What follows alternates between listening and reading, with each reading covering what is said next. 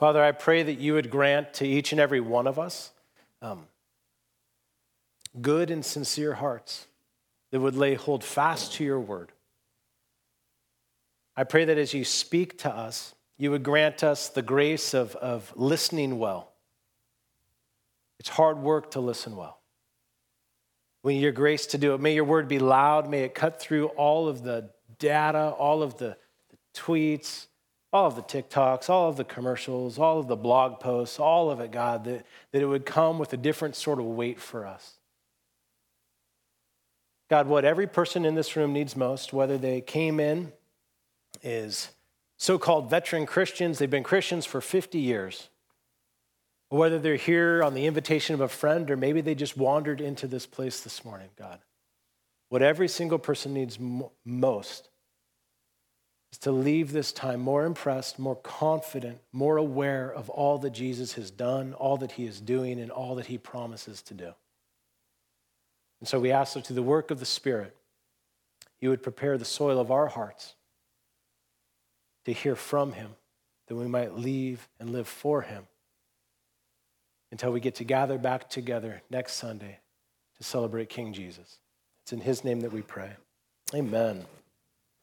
Well, if you're able to stand for the reading of God's word, would you stand with me? Luke chapter 8, verse 1 through 21. This is God's holy, flawless word. Soon afterwards, he went on through cities and villages, proclaiming and bringing the good news of the kingdom of God. And the 12 were with him, and also some women who had been healed of evil spirits and infirmities. Mary, called Magdalene, from whom 7 demons had gone out, and Joanna, the wife of Chuza, Herod's household manager, and Suzanne, and many others who provided for them out of their means. And when a great crowd was gathering, and people from town after town came to him, he said in a parable, a sower went out to sow his seed. And as he sowed, some fell among the path and was trampled underfoot, and the birds of the air devoured it. And some fell on the rock. And as it grew up, it withered away because it had no moisture. And some fell among thorns, and the thorns grew up with it and choked it. And some fell into good soil and grew and yielded 100-fold. As he said these things, he called out, "He who has ears, let him hear." And when the disciples asked him what this parable meant, he said, "To you it has been given to know the secrets of the kingdom of God, but for others they are in parables, so that seeing they may not see and hearing they may not understand. Now the parable is this. The seed is the word of God. The ones along the path are those who have heard. Then the devil comes and takes away the word from their hearts so that they may not believe and be saved. And the ones on the rock are those, when they hear the word, receive it with joy, but they have no root. They believe for a while, and in a time of testing, they fall away. And as for what fell among the thorns, they are those who hear, but as they go on their way, they are choked by the cares and riches and pleasures of life, and their fruit does not mature. As for that in the good soil, they are those who, hearing the word, hold it fast in an honest and good heart, and bear fruit with patience. No one, after lighting a lamp, covers it with a jar or puts it under a bed, but puts it on a stand so that those who enter may see the light. For nothing is hidden that will not be made manifest, nor is anything secret that will not be known and come to light. Take care then how you hear. For to the one who has, more will be given, and from the one who has not, even what he thinks he has will be taken away. Then his mother and brothers came to him, but they could not reach him because of the crowd, and he was told, "Your mother and your brothers are standing outside, desiring to see you." But he answered them, "My mother and my brothers are those who hear the word of God and do it." Feel free to grab a seat.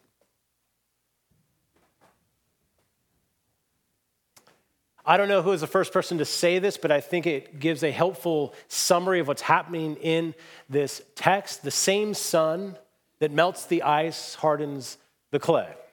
This sort of like, how is it that two people or multiple people can hear the exact same words, the exact same message, but have such varied responses? This parable of a sower, in the context here, it's Jesus, and connected to that is anybody like Jesus, that then spreads the seed, which is the word of God, as Jesus defined. So it's anybody who opens up the Bible and talks about the Bible.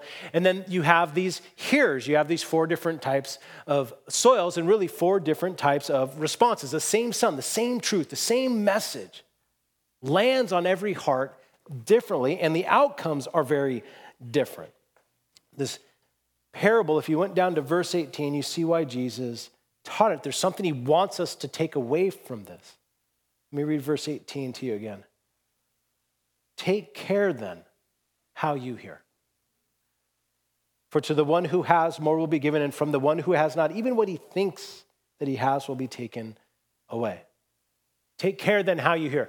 One of the great joys of my life is getting to preach the Bible and teach the Bible. I love the Word of God, and it is a gift and a privilege that you afford to me to be able to preach it. And you're all very kind and you're nice. You send me very nice emails and write me notes of encouragement, and I take each of those emails and I have a little folder called encouragement, and I file them away there, and I have a box of notes that are encouragement. And something that's not uncommon is on a Sunday after a service is we're talking and hanging out. As people are heading out, they'll all often hear this: thank you for preaching.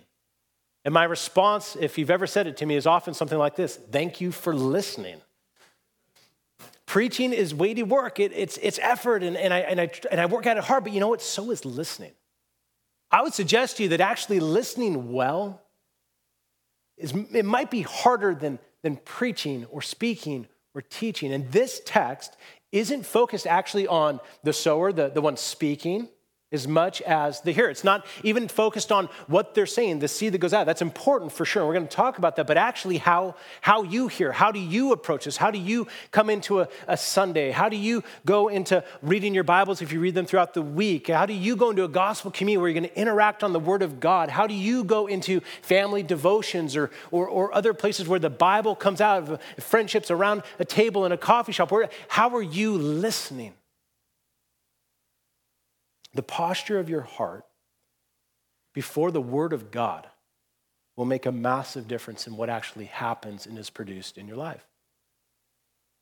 We see different listeners here, and there's debate, like, are all 4 soils, are they 4 different types of, are they 4 different people? Are they 4 different ways that an individual can respond? And I don't know if I can clear that up, but what I would say is all 4 represent a different type of hearing with very different outcomes. Some of them hear in such a way that it brings life and fruit and flourishing. There's another type of hearing that brings death or it brings a lack of impact or a lack of stability. So Jesus says, take care then how you hear, for everything follows from that.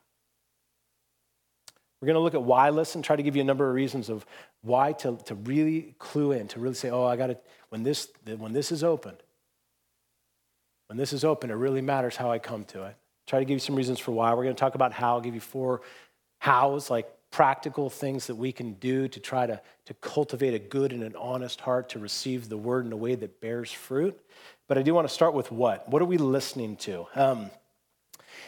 During the coronation of a British monarch, so when a king or a queen is being coronated, installed as the king or queen, the moderator of the Church of Scotland walks forward holding a Bible and says these words as they extend it out to this new king or queen. They say, this book is the most valuable thing this world affords. Here is wisdom. This is the royal law. These are the lively oracles of God. And upon handing this, now they're king or queen. This is the most valuable thing that you can lay hold of in this entire word, because it's God's word. Love this facility. I don't remember the first time I saw this. I think we'll throw a slide up here. This is the Svalbard Global Seed Vault. I'm sure I mispronounced that. It's Norwegian, so good luck for me. But it's really cool. I just think it's super cool looking. If you go find some pictures, it's just stunning. But all you see is the tip of what it actually is. This is built in northern Norway. It's this is just the entrance into what becomes this massive vault, this massive cellar that's been dug out of a permafrost mountain to do one thing: to protect seeds. What happens is people take seeds, different strains, different crops, different things that produce medicinal value for human flourishing, and they put backups of those seeds in this vault to try to keep them safe in case war breaks out somewhere, in case there's famine that comes, in case there's natural disasters that wipe out whole crops of seeds that maybe have been engineered to produce better, to be drought resistant, whatever it is, so that humans can flourish. So the Norwegian government invested millions and millions of dollars years ago to do this. They spend millions of dollars to maintain it, to improve it, and to allow people to put seeds in this place because they know how precious seeds are, that in every seed is the potential for life. You think about like a kernel of corn, just one kernel of corn. I'm guessing, I'm not a farmer at all. But my assumption here is that eventually you could take that one, cultivate it correctly, and plant entire fields with it. There's so much potential for life. They know the value of a seed, and so they treasure it in this vault. They hold fast of it. How much more this? How much more precious these lively oracles of God, the very word of God. Psalm 19, 7 through 11 says this. So just give you a couple of passages. This is the Bible's self-commendation to us. The law of the Lord is perfect, reviving the soul. The testimony of the Lord is sure, making wise the simple. The precepts of the Lord are right, rejoicing the heart. The commandment of the Lord is pure, enlightening the eyes. The fear of the Lord is clean, enduring forever. The rules of the Lord are true and righteous altogether. More to be desired are they than gold, even much fine gold, sweeter also than honey and drippings of the honeycomb. Moreover, by them your servant is warned. In keeping them there is great reward. Just the fact that it's true alone in a world of so many competing, changing statements. 2 Timothy 3:16 through 17. All scripture is breathed out by God and profitable for teaching, for reproof, for correction, and for training in righteousness. And listen to the impact. Listen to the fruit bearing that it does. That the man or the woman of God may be complete, equipped for every good work.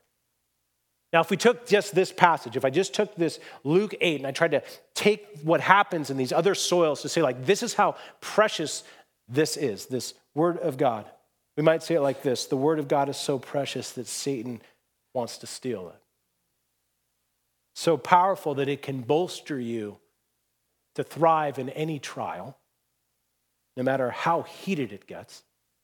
So purifying that it provides freedom from being anxious, the cares of this present life, or being consumed by a craving for the riches or the pleasures of this life. So that's the what. So here's the why. Let me give you a few whys, like why we want to take care than how we hear.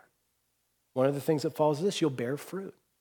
That's the big punchline on this text, that you'll bear fruit. And Jesus uses the reference a 100-fold of fruit. He's saying you're going to get out more than you put in. That the things that come out of your life will be more than you put in. We could say, generally speaking, what's the type of fruit? What's the harvest we can expect? Well, we could say things like the fruit of the Spirit, things like love and joy and peace and patience and kindness and goodness and faithfulness, and something our world needs desperately right now, gentleness. And what your spouse and your friends want you to grow in, self-control.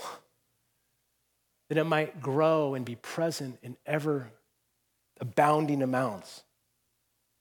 You go down in the text of verse 21, we would say that part of the fruit is this: it's obedience. It's looking more like Jesus and doing what Jesus says and living the way he wants us to live. But if I did a contrast again with the three soils that are here, that go before the good soil, and give kind of flip them and say, what would be there if it was good soil? Maybe I'd put it this way. I'll give you three things that this fruit bearing does. It's belief in salvation. And it's a resilient joy that lasts. And it's an undistracted, productive faith. I'll take both of those in order. This belief in salvation, we see this in verse 5, and then the interpretation in verse 12. Jesus says the seed, it's like that goes out, and it's cast out by the farmer, and it goes onto this hard-packed soil, so much so that it just sits there on top, and the birds, they come and they eat it. It says this is like people that hear the word of God, and they don't receive it. They don't believe it, and so they're not saved. Now, the seed is the word of God, but specifically the thing it's pointing to is what's known as the gospel, this story, this good news announcement of the victory of Christ to take any who are far off, any who have rebelled, any that have sinned, any that have scoffed at God, ignored God, maligned God, were indifferent to God, that Christ came to live the life they were meant to live, to die the death that we all merited under the wrath and judgment of God, to go to the tomb, to rise from the dead, to new life. And anybody can get in on this, not through doing, but through believing. And as this message is sent out, it's like seeds that are being cast. And what kind of heart is it going on? See, at this time, in this culture, the fields were often pretty narrow. And what they would do is they would walk paths in between the fields. And as they walked these paths, what would happen is that ground would get really, really, really hard. And so as that seed fell on that ground, then the birds would just come after and say, mine, mine, mine. Easter, a number of years ago, I was pleading with people to come to faith. It's like the news is so good. Oh, you're so much more sinful. I'm so much more sinful than I dare imagine, but in Christ, I'm so much more loved, and his forgiveness is so sure. We're talking about death and life, and I'm pleading with the room. And one of my buddies, who's a non-Christian, came to that service. And he's sitting, and I'm pleading. And he looks at me, and he starts doing this. It made me laugh, actually, just so for what it's worth. I don't know how you want it. But he began to mock me. And so because I know him really well and he's messing with me, what I did is I was starting to laugh, but it was a very inappropriate moment of the service to laugh. So I put my head down and I just kind of chuckled to myself, but it looked like I was sobbing. So it kind of added to the effect. But it is sorrowful because life is being offered. It's just bouncing off a rock. Take care then how you hear, for salvation will follow. Then resilient joy, verse 6 gets this picture of seed being thrown out. And in Palestine at this time, you'd have many areas that would look like healthy soil. So there'd be like a thin layer of soil, but it was on a bedrock. And so what would happen is the seed would go into it, and it would begin to grow quickly because it was so warm. That seed would germinate very fast and something would come up, but because it's also very hot, it didn't have the root system to tap into water to continue to feed it, and it would just begin to shrivel. It's saying some people are like that. They hear the truth. They hear, oh, I'm a sinner in need of grace. Oh, look at Christ. Oh, I need hope. Look at Christ. Oh, I need wisdom. Look to Christ. And something happens, and there's like an emotional response that says, yes. But the roots don't go deep enough, and so when hard times come, they fall away. Trials and tests are guaranteed in this life. Some people make it well through them, and some don't. The same circumstances with very different outcomes. When that happens, the idea of this text is the way to have the Word of God go into your life in such a way that it will create a resilience and a joy that circumstances can't take. Trials don't have to destroy you. They can strengthen you. There's this, I think it was built in Arizona in 1987. I think it took like 4 or 5 years to build, but it's called Biosphere 2. Biosphere 1, I think, is the Earth, and Biosphere 2 is supposed to basically be like a mini planet Earth, and it's this basically giant greenhouse, multiple football field size. And the idea inside is they're able to control the environment to replicate what happens all over the earth in different ecosystems and sub-ecosystems. And they brought animals in, and plants in, and they sealed people into it to kind of see what would happen in this environment without any of the external influences on it. And there's a number of fascinating things that came out of Biosphere 2, there's also a number of things that didn't go the way they wanted to, a bunch of different things, one of which was this. One of the issues was trees. Trees in Biosphere 2 grew really, really quickly. They'd architected the soil. They made sure everything had the right nutrients. They made sure that it got the right appropriate amount of moisture and the right temperatures. And so they would grow very quickly in this environment. So quickly, in fact, that they got too big and began to just fall over. And they had everything they needed. They had the right soil conditions. They had the right water. They had the right nutrients. But they didn't have this wind. There's no wind in the biosphere. They had none of the adversity, none of the trials, none of the forces working against these trees as they grew, like we do outside of Biosphere 2. And one of the things that happens is trees, to be healthy, need adversity. They need trials. They need strain. As wind hits a tree, what happens is that the trunk, it kind of loosens up the soil a little bit underneath it. The roots begin to dig down deeper because it forces it not just to grow up, but to grow down and to grow wide. The wind actually, as it works against trees, some scientists have found that like even the fibers of the trees, they begin to kind of organize and architect themselves differently to become more resilient, to become stronger. So Christians need too. That's what humans need too, is this sort of adversity. See, trials aren't meant to destroy you. God actually uses them to help you grow and be resilient. I'll give you a real life picture of this. Our friends Matt and Chrissy Kerber, we were in seminary with them. They were having their first baby. This is 20 years ago. I know I've shared it, but it's so memorable to me. It's such an illustration of this. They're having their first baby, and as their son was being born, he had a stroke in the birth canal. And so they called us, and we raced down to the neonatal ICU where they were. And I remember, you gown up to try to keep any other germs away. And I remember walking into this room with two new parents and their son. They're not sure if he'll live. They're not sure if he lives, what's the long-term consequences, what's going to happen. I mean, this is some serious heat. This is some blazing hot, hardest stuff you go through sort of heat. And I walk in the room, and I still remember their son is sitting there in an incubator, and all sorts of tubes, all sorts of things attached. And then my friend Matt. And he's sitting in a rocking chair next to his son, and he's reading a book. He's reading a book, and the title is All Things for Good. It's this book written, I believe it was by Thomas Watson, and it's from one verse of the Bible. It says, "For we know for those that love God have been called according to his purposes, he works all things together for good." A son in the neonatal ICU, a son that might make it or not make it. Oh, it doesn't mean you're smiling. But there's a joy that's untakeable because you know that God is with you, because he had spent his life. He'd spent years. I mean, I don't know, at the time he might have been 25, 26, 27, I don't know. To give you a picture of his type of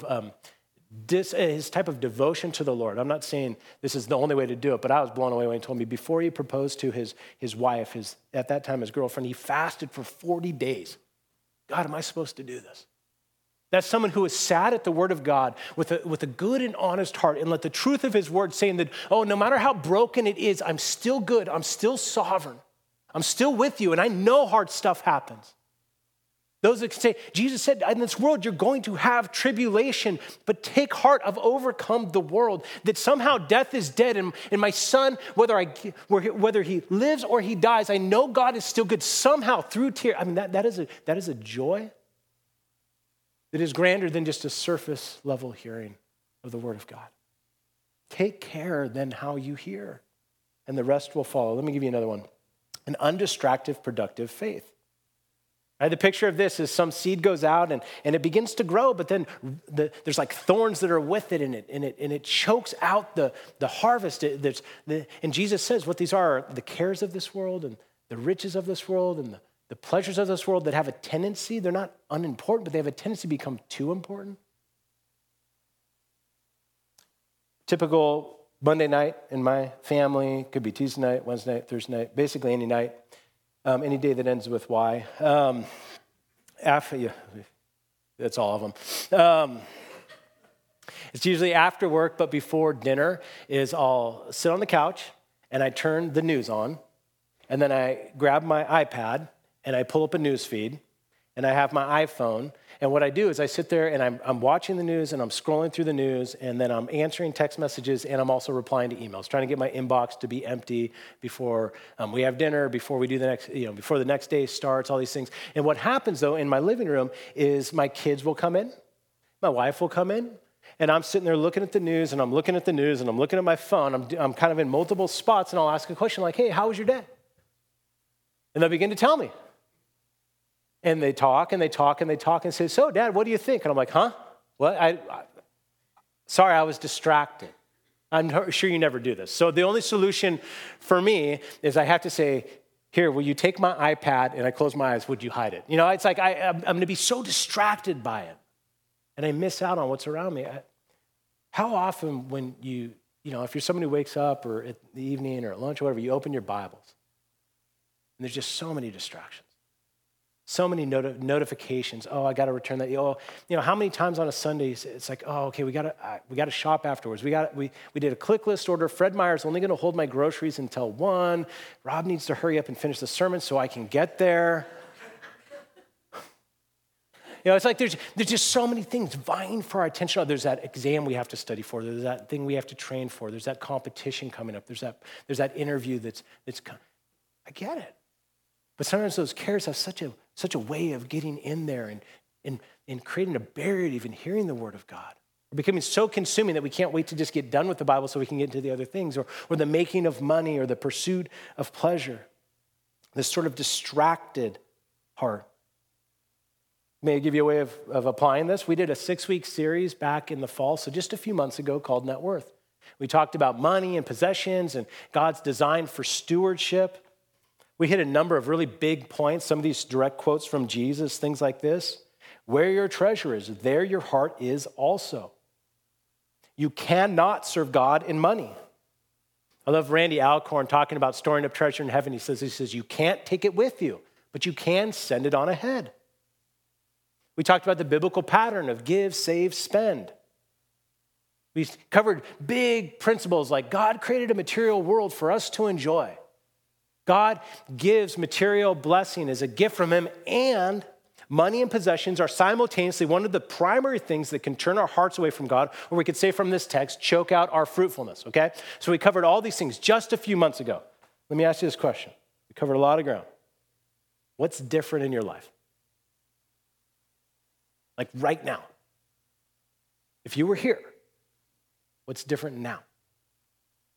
Now, my assumption is for some, probably a lot.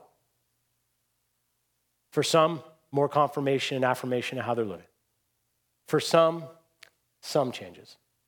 For some, no changes. See, we get so distracted so fast. We're so quick to forget the stuff that we hear because we don't do what this text says. We don't lay hold of it fast. If you ever hear the stats, like if you go to a conference, and stuff like if you don't do something within 24 hours, you're like 98% likely to not change anything. It's no different than when we confront the Word of God. Or maybe the Word of God confronts us. Take care how you hear. Everything follows. So you bear fruit. It's a big why. I'm camped out here. We're going to do the hows very quickly. I'll give you a couple more. You'll not only keep what you have, but you'll actually grow stronger. That's part of Jesus' point in verse 18 where he says, those who have, they've laid hold of this, they're actually going to get more of it, while those that haven't, they're going to lose the little bit they have. There have been different stretches in my life where I've lifted weights consistently. Multiple times a week for years, going with a plan, like I'm ready to go, I'm committed to doing it, I do it time and time again, and unsurprisingly, during those seasons of my life, I was in better shape and I was stronger. This may come as a shock to you, but I have not lifted weights in like 8 years. So it's been a long time since I've actually picked up a weight. A few months ago, I decided to try again. I have everything in my garage. I have all the weights in my garage. I got a place to do squats, I can do pull-ups, I got a bench, I got a BOSU ball. I don't know what I'm supposed to do with that, but I got a BOSU ball, I got a rower, got an Olympic bar, I have all these ways to do all this stuff. So I was like, all right, I'm in. I'm doing it again. So I put some weights on, and I tried to lift it, and I said, I'm done. And I just walked away.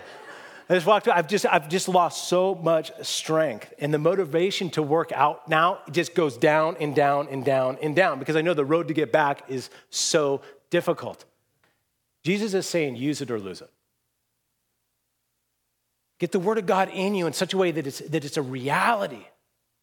Or else there's a point at which it's just going to fade. I got everything I need right now. And here's the danger with that too, is most days look like me going into the garage, opening up the garage door and walking by the weights.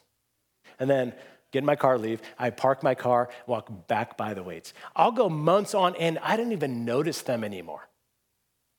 How often does that happen? The Bible stays closed. And we kind of like, I really should open it. I really should prepare my heart. But you walk by it, and you walk by it, and it's like you almost don't even know.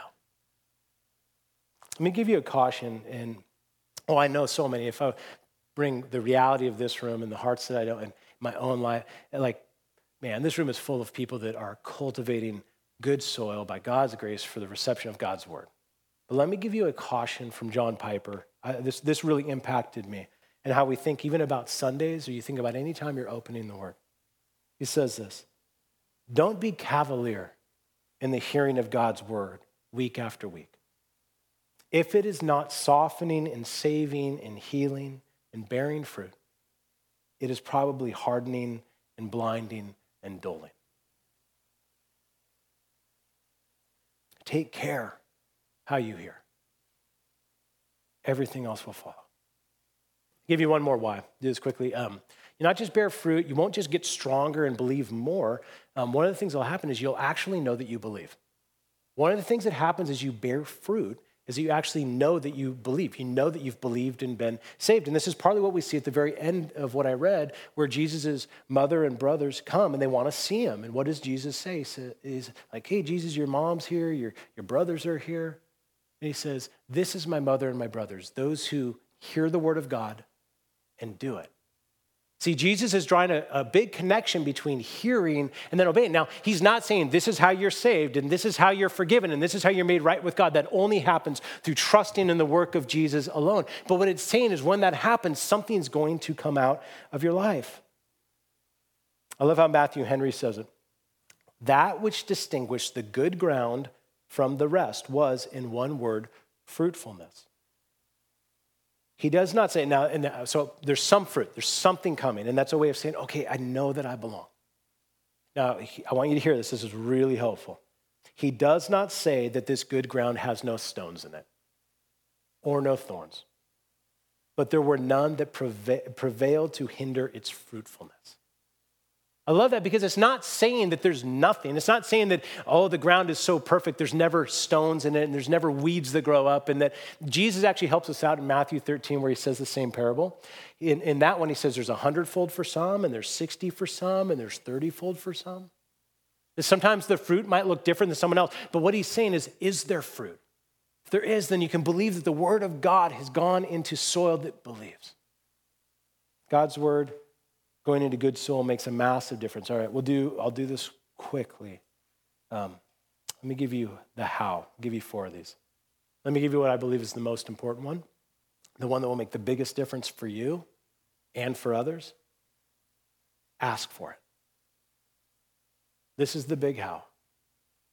Ask for it. We see a nod in this text of asking. Jesus tells the parable.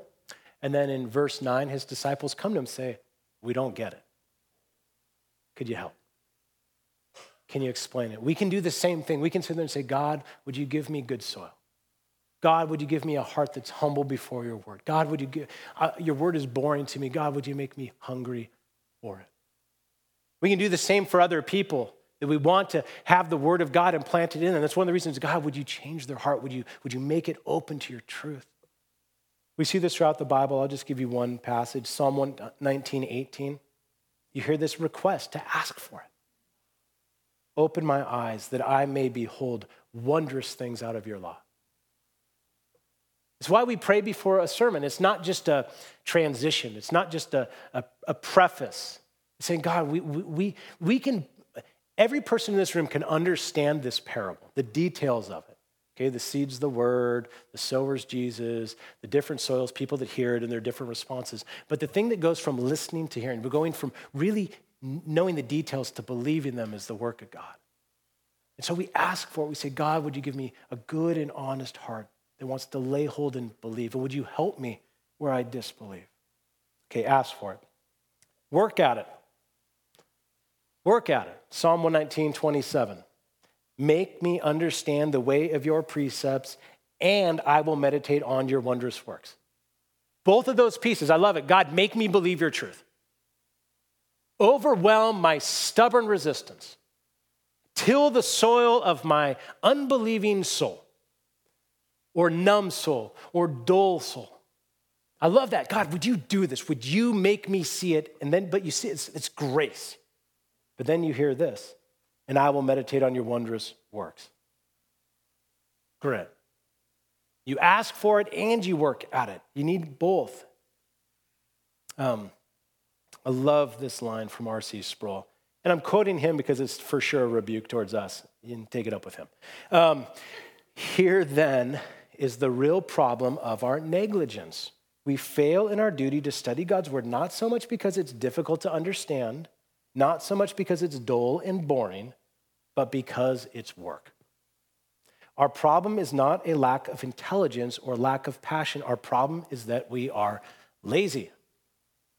Again, I didn't say it. I'm just quoting him. I'm just reading what he said. But that we're lazy. Now, I get it can be boring, but you know what? It doesn't stay boring if you do the work. It doesn't. It doesn't stay uninteresting. It doesn't stay confusing. It doesn't mean you understand every single part of it perfectly, but oh my goodness, when God makes his word sing to you, you will come alive to him. But it does take work. It's grace and it's grit. I didn't realize this until this last week. I think it was Thursday.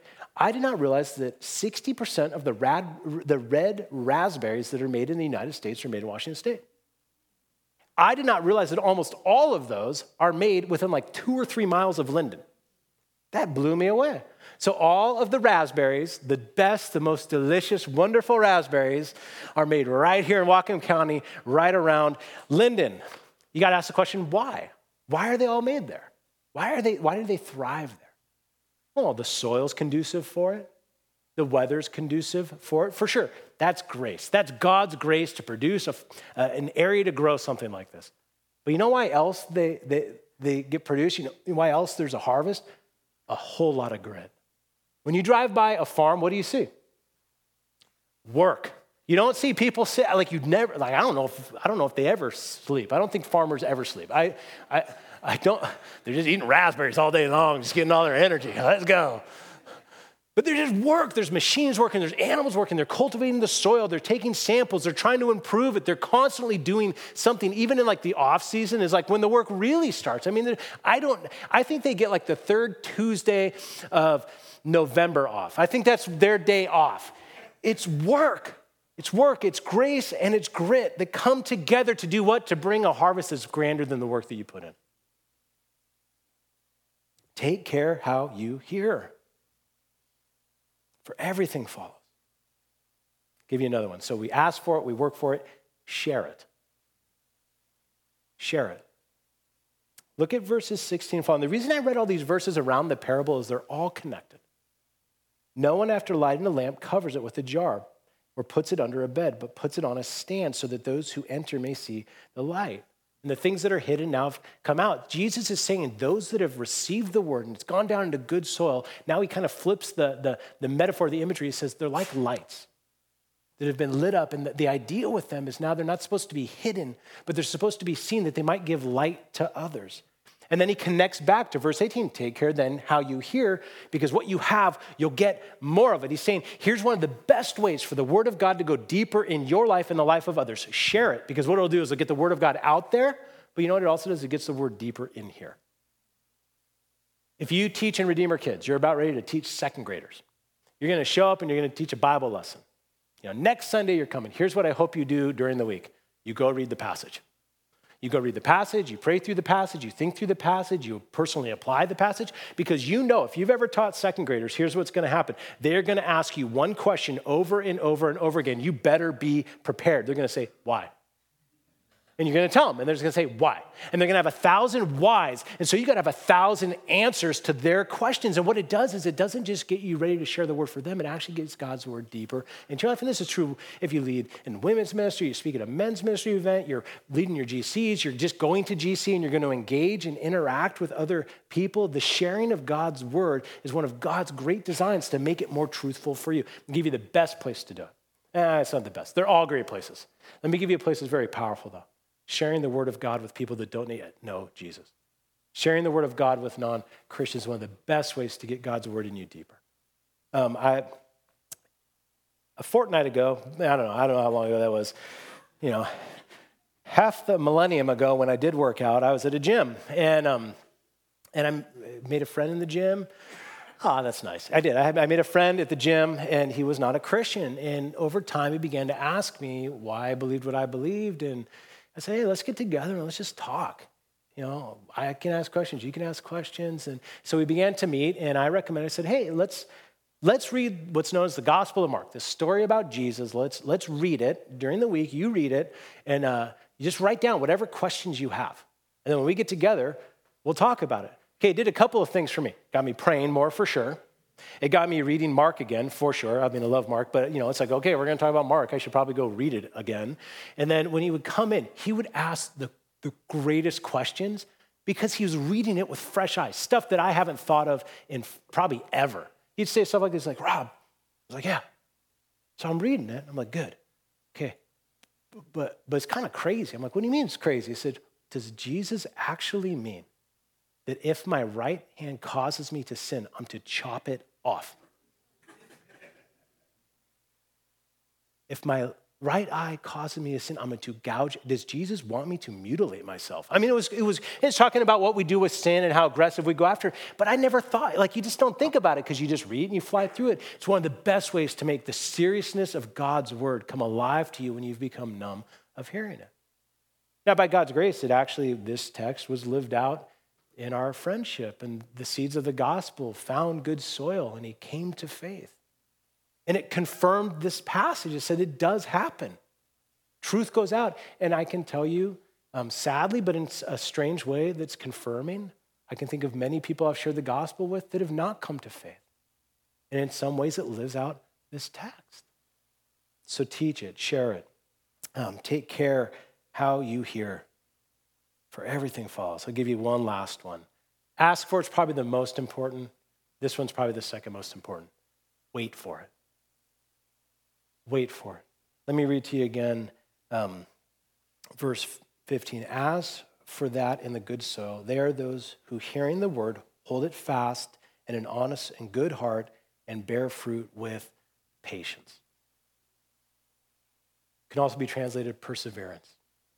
They keep at it. It takes time. It takes time for crops to grow to maturity, to reap a harvest. It takes time for Christians to grow into maturity. It takes time for the word of God to become more and more real. It takes time for the roots to go in deep, to have that sort of resilient joy that can handle the neonatal ICU. It takes time. It takes time. It takes adversity. It takes community, and it just takes time. I have lost so much of what I used to have so much of what I used to have. I wasn't that strong. But I'm definitely weaker than I've ever been. But here's what I know without a doubt. If I start, some of you are mocking, yeah, I know you are. If I start lifting again, over time, I'll get stronger. Not what I used to be, although kids, I got old man strength, so don't mess. But I will get stronger. But it takes time. It's not going to be fast. Jesus guarantees it. You cultivate this soil. Ask for it by his grace. Get after it by your grit. And the harvest that will come will be grander and greater than what you put in. I promise. Take care how you hear. The rest will follow. Let's pray. Lord, give us ears to hear and honest and good hearts that hold fast to your word and never let go. Grant us the patience it takes to bear fruit. Keep the evil one far from us that he might not take your word away, steal it, or twist it. Grant us deep roots of faith that when testing comes, it would strengthen, not destroy us. Do not let the cares, the riches, or pleasures of this world choke out your word by becoming too distracted or those things becoming too alluring. Convince us of the power of hearing rightly and the promise that you will produce way more than we put in. In Jesus' name we pray. Amen. Amen. We're going to respond as we do every single week as the band comes forward. We're going to sing a few songs together, but really the focus of what we're doing is to receive communion. In this room, there's 4 stations set up. There's 2 in the back, a single serve communion for those that are more comfortable there. And then in the front here on this side, there is wine and bread. And then on this side, there is juice and bread. But each of these places, what they represent is more important than the place that you go. They all represent the body of Christ given and the blood of Jesus given. And this is offered to anyone. What we're doing is putting this text into practice right now. Saying the gospel has been declared, the work of Christ to come and pay for the sin of all who would trust in him, to wear the wrath of God for all that deserve it, to take those that are far off, that can never earn their way, perform their way to God, that Christ has come to claim them and for them. And so as you go to this table, that's what you're doing. You're saying, I believe that.